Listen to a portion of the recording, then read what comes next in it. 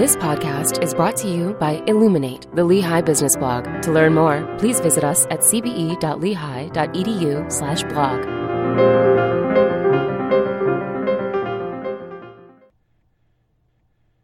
Demographic Shift Brings Challenges to Businesses and Workers, published by Andrew Ward.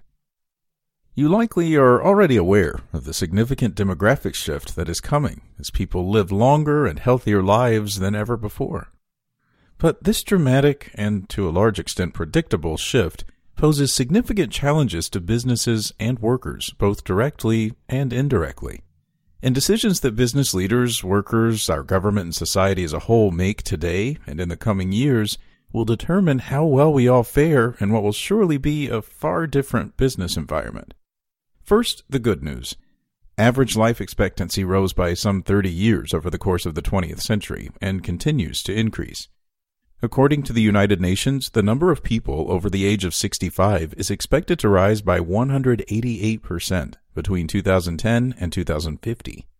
Even more dramatically, the number of people living past 85 is expected to grow by 351%, and those reaching 100 is predicted to increase by 1,004% over the same period.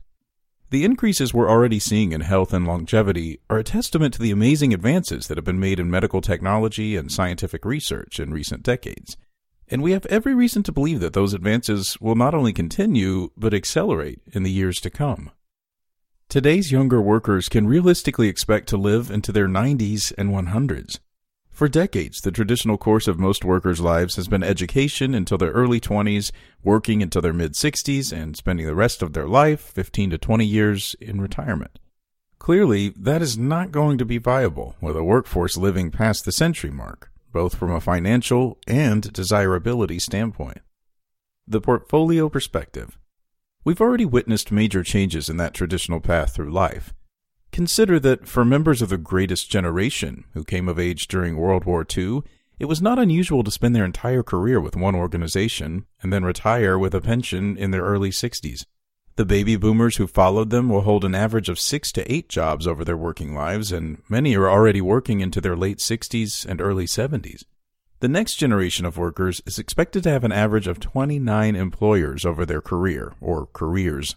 People are moving toward thinking of their careers from a portfolio perspective, resulting in more movement and shorter tenures with organizations, increasing hiring and retention issues for employers. Think of the way the motion picture industry works.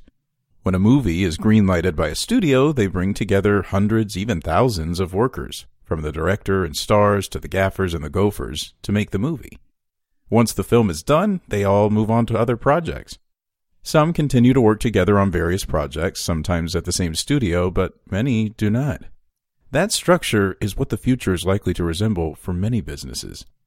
People are going to work longer, perhaps switching careers later in life. With a workforce ranging in age from early 20s to mid-80s, promotion ladders are potentially going to become clogged. For those companies facing waves of upcoming retirements, filling those positions is going to grow harder, and the employment relationship and expectations on both sides is likely to shift. Who the burden of healthcare falls on is going to become an even more critical challenge.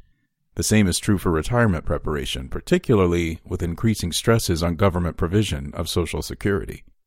At the same time, the demographics of customers are also changing. As the population ages, with proportionally more older people and fewer younger people, demand patterns shift and opportunities arise in new markets.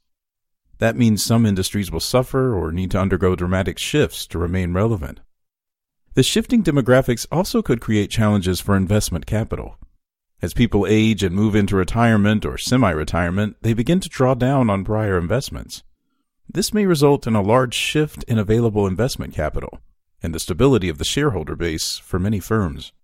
Policies for an aging population. How the government and society as a whole deals with this demographic change is also likely to have major implications for business. Take immigration as just one example. Does immigration policy change to allow for easier immigration to balance out the aging population? After all, people who immigrate typically do so at a relatively young age, in their 20s, for education and/or employment. Bringing them into our aging workforce, where they become productive employees and taxpayers, is something it seems to me that we should be encouraging to sustain a growing economy. Instead, there are efforts to close immigration down rather than open it. That seems like a short-sighted view. Within 10 to 15 years, the world's developed economies are going to be in competition for younger workers, and the policy decisions we make now will affect how competitive we as a nation will be. There are numerous other challenges. What happens to the provision of healthcare and retirement? With the changing employment relationship and career patterns, does the burden shift away from companies? If so, where does it go? Individuals, families, governments? Or do we end up with a much greater divide in access to healthcare and financial security than we already see now? Tracking the markers of changing public policy and opinion will become ever more important in adjusting to potentially major shifts caused by changing demographics. The bottom line is business organizations will need to change and adapt, and so will workers. And as individuals, organizations, and a society, we need to begin wrestling with what our future will look like today.